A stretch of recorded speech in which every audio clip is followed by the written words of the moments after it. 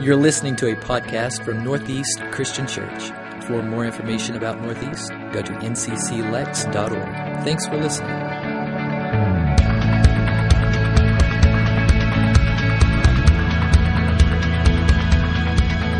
So a little transparency here. Several years ago, during one of the best snowstorms of Lexington, snow fans? Well, the only one still? Okay, all right. Snowstorm, deep snow. We shovel, we take it upon ourselves, being good neighbors. We take it upon ourselves to shovel the driveway of our neighbor. And this is deep stuff. And the snow plows have come through, and it's thrown stuff to the curb. So it's really high right where the driveway meets the road. So we're like, you know what? They're gone. Let's just sneak over there, shovel their driveway. When they come home, nice surprise for them. And we didn't know them that well, so we wanted to make that connection with them, right? So we shovel their driveway. Sophie's fully involved. She's about 6 at the time, heavily involved in this. We get the whole thing done. It takes a couple of hours. Big driveway, right? A couple of hours. So we go in the house, and we get some cocoa ready, and we're waiting. We're thinking, chances are they'll come by any moment. And we wait, and it turns into the evening, and they don't come by. And we're like, you know what? Well, let's just keep an eye out. Because, to be honest, we wanted a little credit for it, right? We wanted them to know we did it. So we're waiting. They don't come by. The next day, nobody's there. Come to find out, they had moved. They didn't ever return, right? Anyway, during that whole process, if you looked out of our upstairs bedroom window, directly across the street, there was this sweet little girl, similar to the age of Sophie at the time, and she's got this shovel that's like the length of double her size, right? And she's out there at her grandmother's house, and she's just trying to shovel this snow. And I'm thinking, that's cute. But then I call for Sophia and Michelle and Christian, and Bella's just a baby, so Michelle's bringing her in there. And I said, come here, look at this. And in retro, I guess my wife thought I was going to say, look how cute that is. But I said, look at this. I said, Sophie, you could shovel circles around that little girl over there. I know, right? You look at this cute little girl over there, and she's giving it her best, and I'm feeling good because my little girl could so do a much better job. Let's be honest just for a second. And I know this is probably hard to say, so I'll say it for us all. If you see someone doing something, and you perceive it as the least bit of threat to you or what you're called to protect or own, doesn't it feel good when they really can't carry it out? Or they struggle? Or they even lose? Let's be honest. Doesn't it feel a little good? I know it's warped and twisted, but there's a little bit of satisfaction that comes in seeing someone else struggle, especially when you're trying to protect something. But when you think about a grown man looking out a window and receiving a little satisfaction because a girl is struggling, it's irrational. I get it. So I've talked to you several over this past week and past couple of weeks, and the common theme that I hear about this current series is, this series has really messed with me.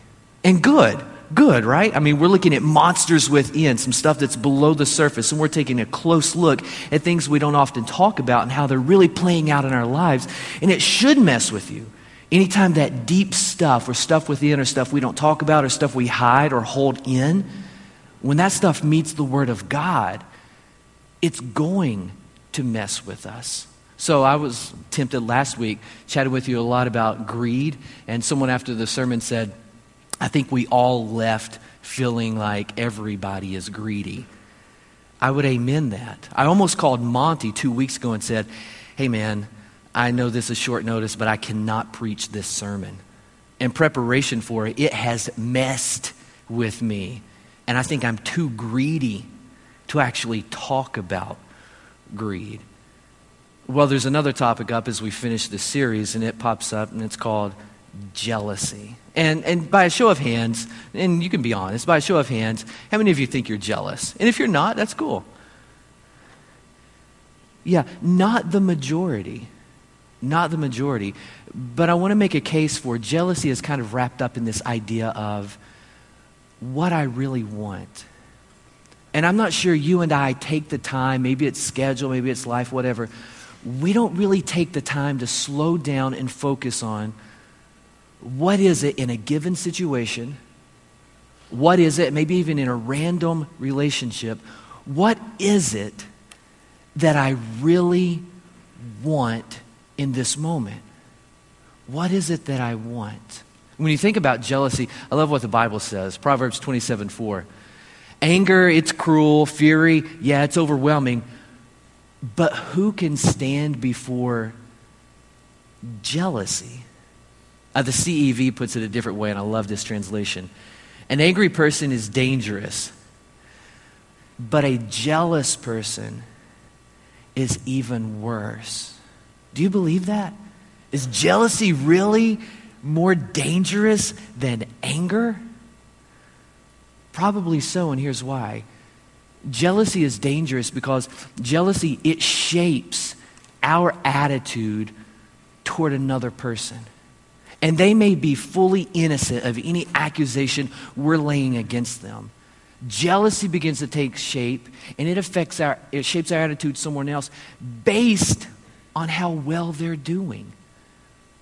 They're not doing anything wrong. Actually, things are going well for them, and it makes us feel uncomfortable. We don't like that. So that's why we say we're jealous about the way someone looks, or we're jealous about someone's skills, or we're jealous about someone's creative nature, maybe even jealous about their health. Things are great for them, and it's not for me, and I can't handle that. And it's a little irrational. Actually, the word jealousy, it's traced back to the word zelos. And we get, zealot. We read about that in Scripture. Zealot, this deep passion or this drive or this enthusiasm for something. And only the context dictates whether that's good or bad. But what the word zealous means is rivalry. And when you think of a rivalry, usually there's two people or two teams involved. But this idea of jealousy, it's kind of an irrational rivalry. Because I'm in conflict with someone, but they don't even know it. It's just me. Let me show you what I'm talking about. When you think about having an emotional attachment to something, whether it's something or someone, we have an emotional tug toward it. It's an investment we have. Maybe it's someone in the family. Maybe it's a goal, objective, a possession, something. We're attached to it. So we have this desire.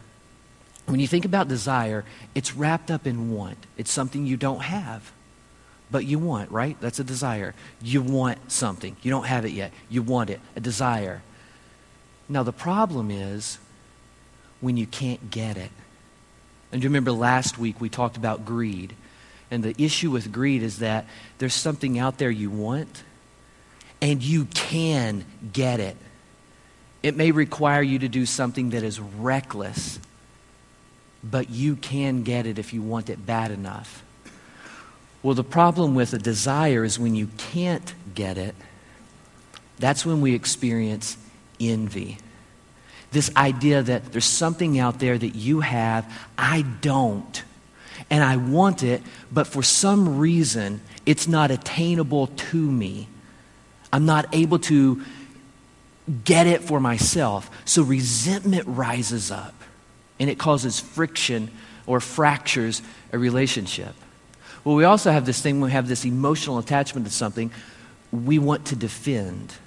We want to defend because it's not something we want and we can't get. It's actually something we already have.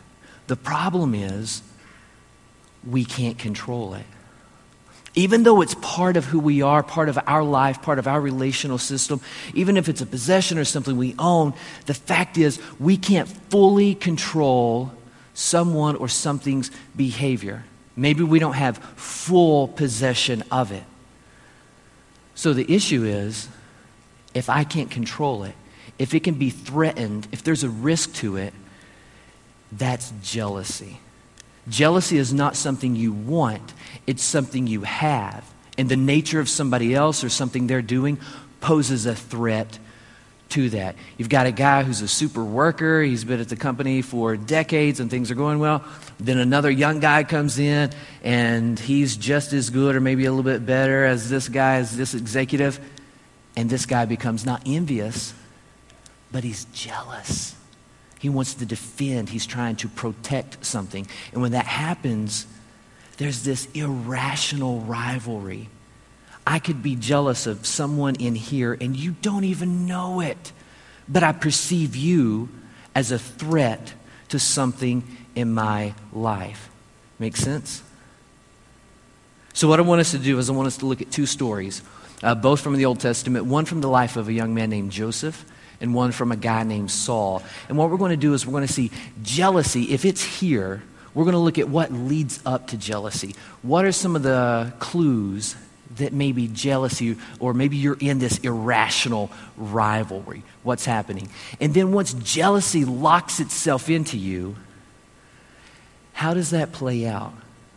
What does it look like in your life? And then we'll do it again at the end. We'll say, by a show of hands, how many of us really think we're jealous? Or better yet, do we know what it is that we really, really want? So we'll start out in Genesis chapter 37. This is with a young man named Joseph. And Joseph's just journeying along through life. He's not doing anything wrong. The only wrong that's come his way is this: his dad loves him. His dad loves him more than he loves the rest of his children, and I know that presents a problem, but Joseph's done nothing wrong. His dad loves him, and his heavenly Father loves him too. So much that he drops a dream into Joseph's mind and says, hey, I'm going to do this great thing in your life. I'm actually going to make you a leader. Joseph's 17 at the time. It takes 13 years for this dream to come to fruition. But he's 17, a young man. And I want you to notice that because we're going to come back to it. He's young when this happens. He's done nothing wrong other than embrace his father's love and his heavenly Father's love. And then he goes to his brothers and he starts telling them about this good stuff that's happening in his life. And we pick up the story. When his brothers saw that their father loved him more than any of them, they hated Joseph. And they could not speak a kind word to Joseph. Let's just hang out here for just a second. Do you have anyone in your circle of life and you see some good stuff's going on for them? And whatever it is that they're doing, they're really good at it. Do you find yourself having a really hard time acknowledging that? Notice the text doesn't say that the brothers are tearing him down, but they cannot bring themselves to build him up. So is there anyone in your life that you're having a really hard time because they're good at it? Things are going well, but it's a threat or a perceived threat or an irrational rivalry you have with that person. So you can't bring yourself to say anything good about them. So they hated him, couldn't speak a kind word to him, and notice this. His brother said to him, do you intend to reign over us? Because that's what the dreams implied. Will you actually rule us? And they hated him all the more. We underscore the words you because do you see what's going on? You got these guys and they look out at Joseph and they say, you? And all things good are happening in Joseph's life.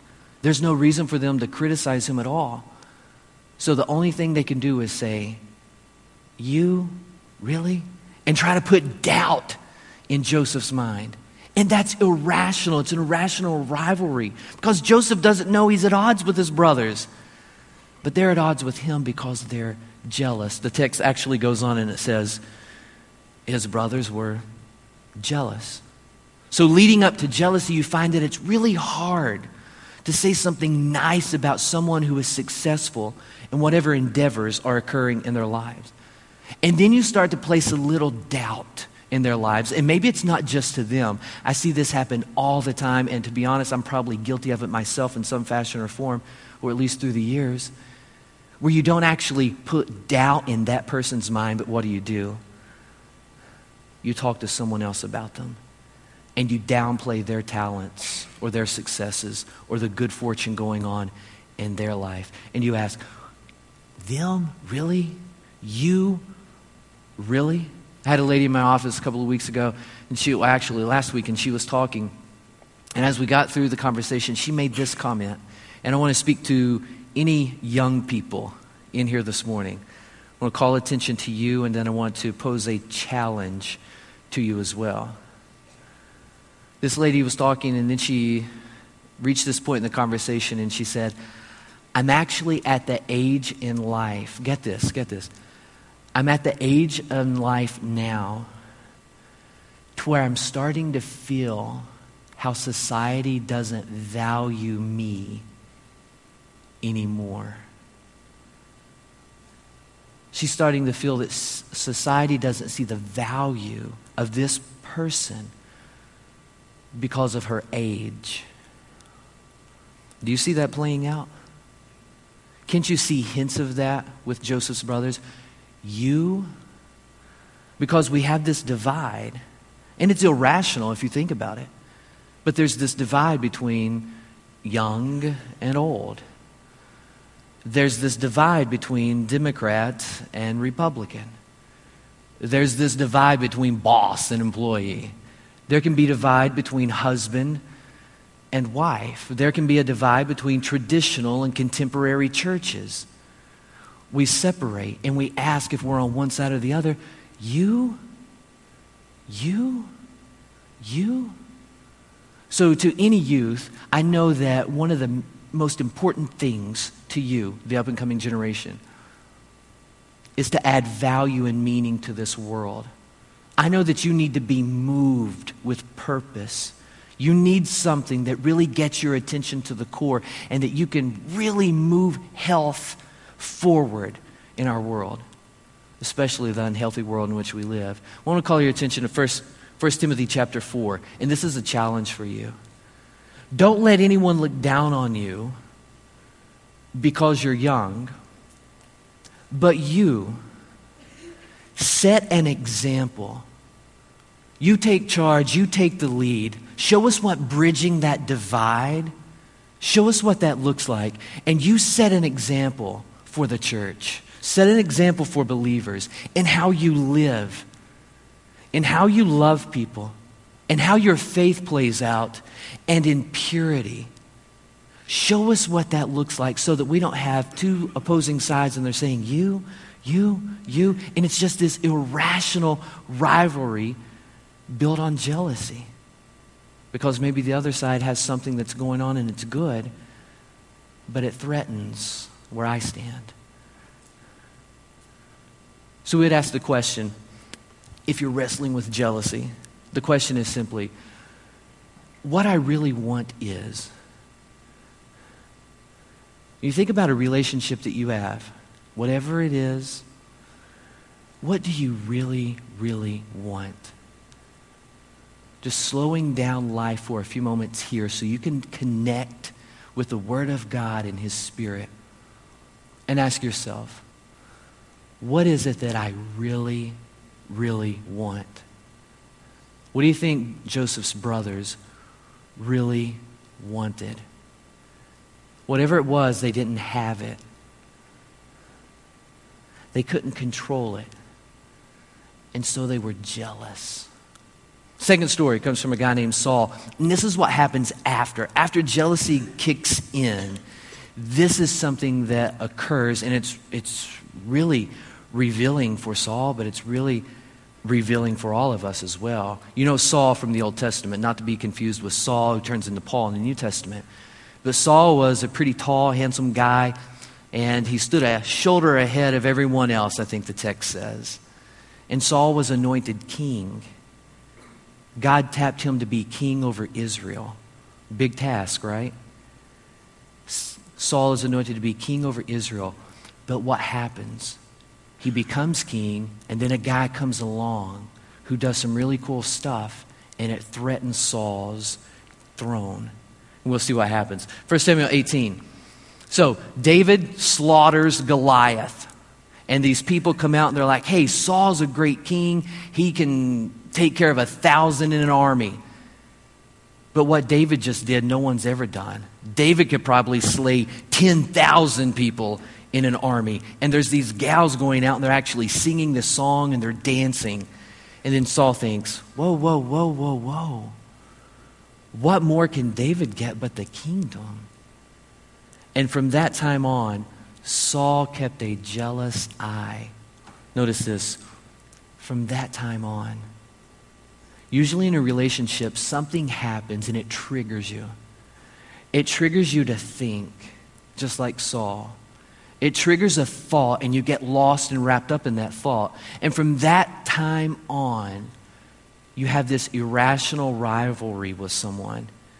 And this jealousy begins to shape your attitude toward this other person. And there's suspicion. I had this great poll going on in the office the other day, and I was surprised that not everyone was familiar with this language. Does everybody know what the stink eye is? Raise your hand if you know what the stink eye is. Yeah, maybe half of us. I couldn't believe. Raise your hand if you've never heard of it. About half. Wow, I couldn't believe that. In my house, we say it all the time. Sophie will run up to me and say, Daddy, Bella just gave me the stink eye.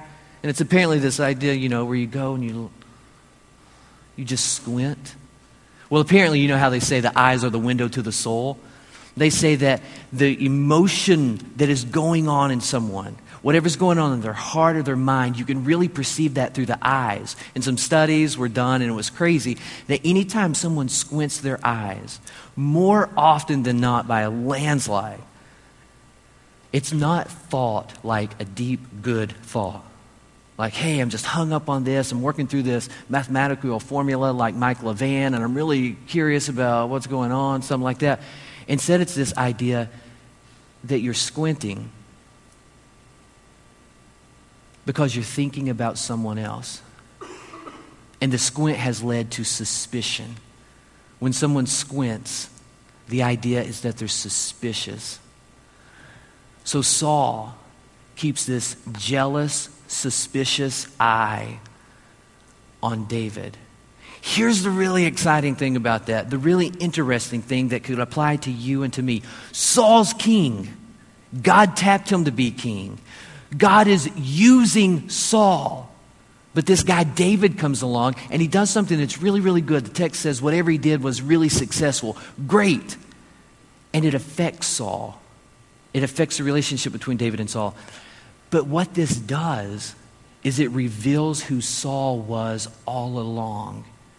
And it can reveal who you are and who I am. If we back up just a little bit to chapter 10, just a breakdown of what happens in Saul's life. When he's first anointed king, when the guys come out and say, hey, Saul, we've tapped you to be king, he doesn't tell anyone. In chapter 10, he says nothing about this. And you may be thinking, well, David, maybe he's processing it, taking it all in. That's a big responsibility, all that jazz. You keep reading a little bit farther, and the guys come in, they're like, hey, where's Saul? It's time to anoint him with oil and place him on the throne.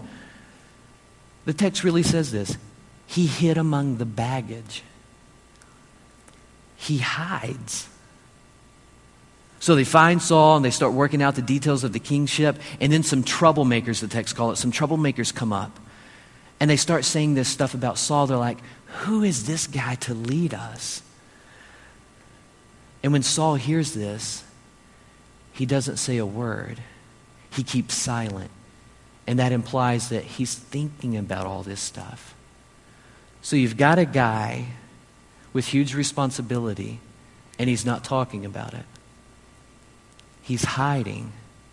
And when he hears some bad stuff circulating around his name, he doesn't say anything about it. You keep reading the story, and the text says that Saul was little in his own eyes.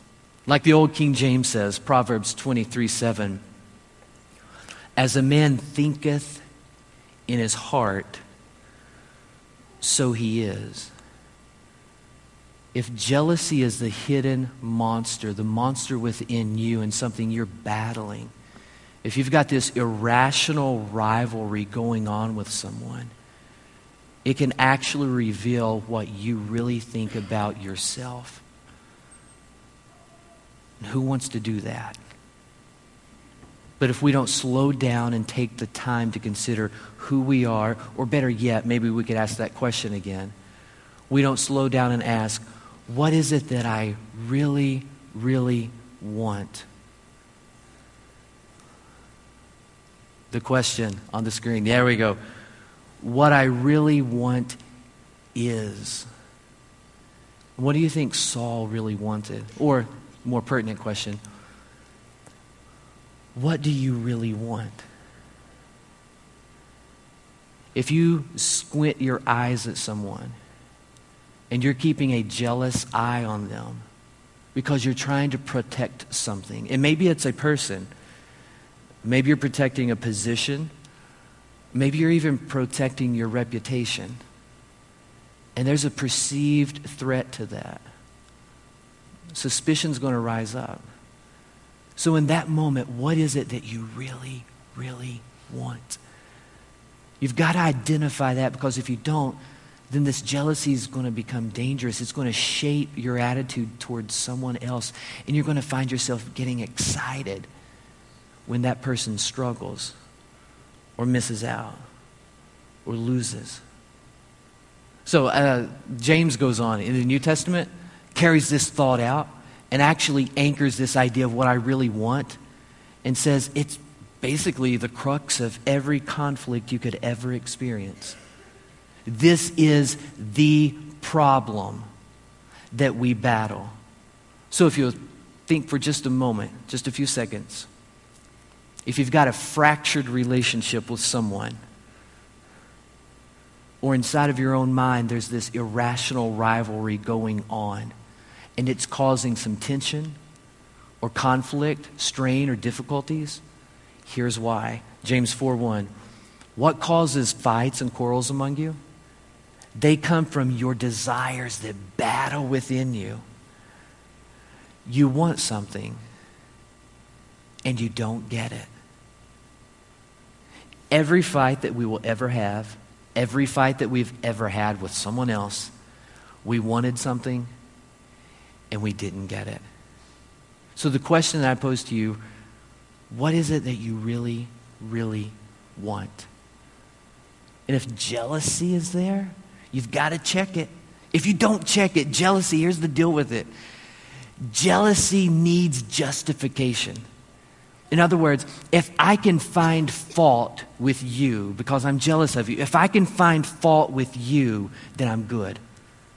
It's no longer necessary for me to fix my feelings because I can justify the way I feel. What do you really, really want? If that question has triggered something in your heart or mind, I'd love to chat with you. Several of you emailed me last week, reached out.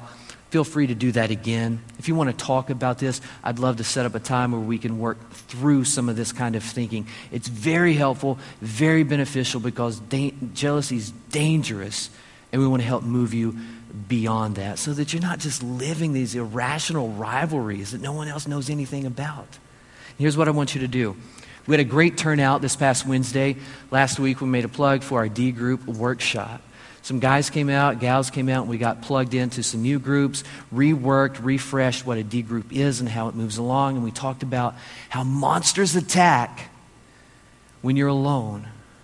And monsters attack in a unique way. They attack your unique vulnerability. So what I want you to do is, if you find yourself feeling alone, or if you find yourself feeling attacked because you've got this unique vulnerability, and the enemy is just all over that, a D group could be the tool to help you combat both of those monsters. What I want you to do is take this Connect card at the bottom, write your name, contact info, email, or phone number, and I want you to write D group on it. And we're going to have someone reach out to you and get you plugged in. I was chatting with a guy a couple of days ago. He made this great line. He said, you know, when you're alone, there are just some things you don't see. Some things you don't see.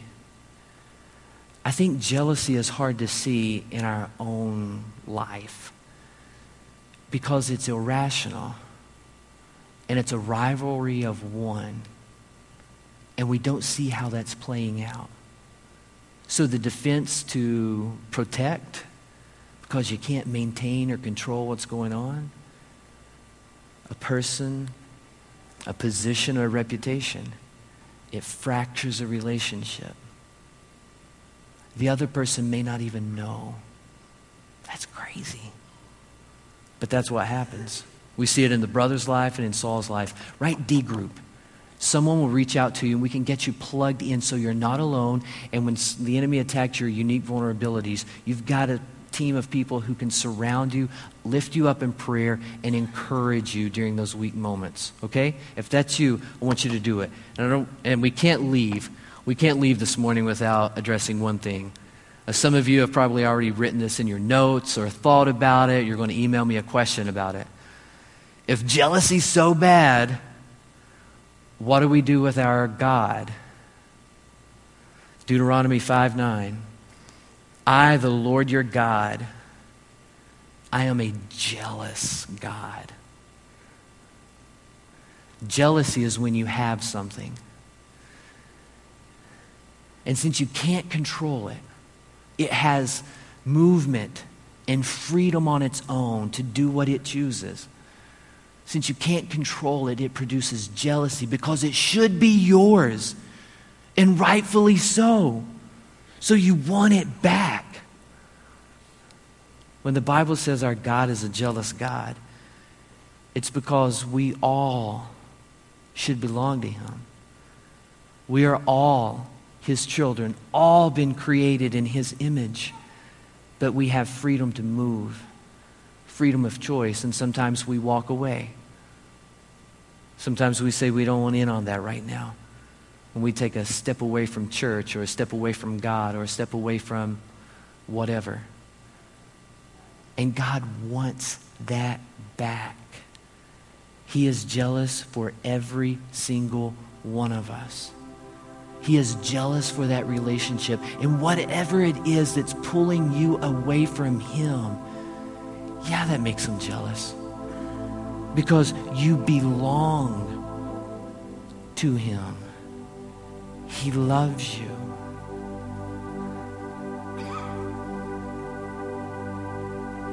Anyone in here this morning, you've taken a step away.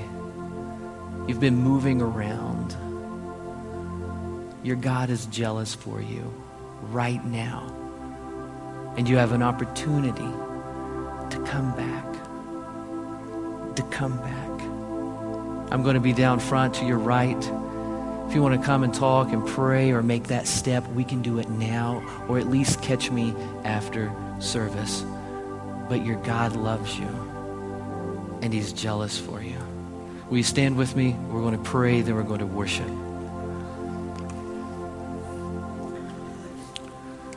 Father, we thank you for loving us.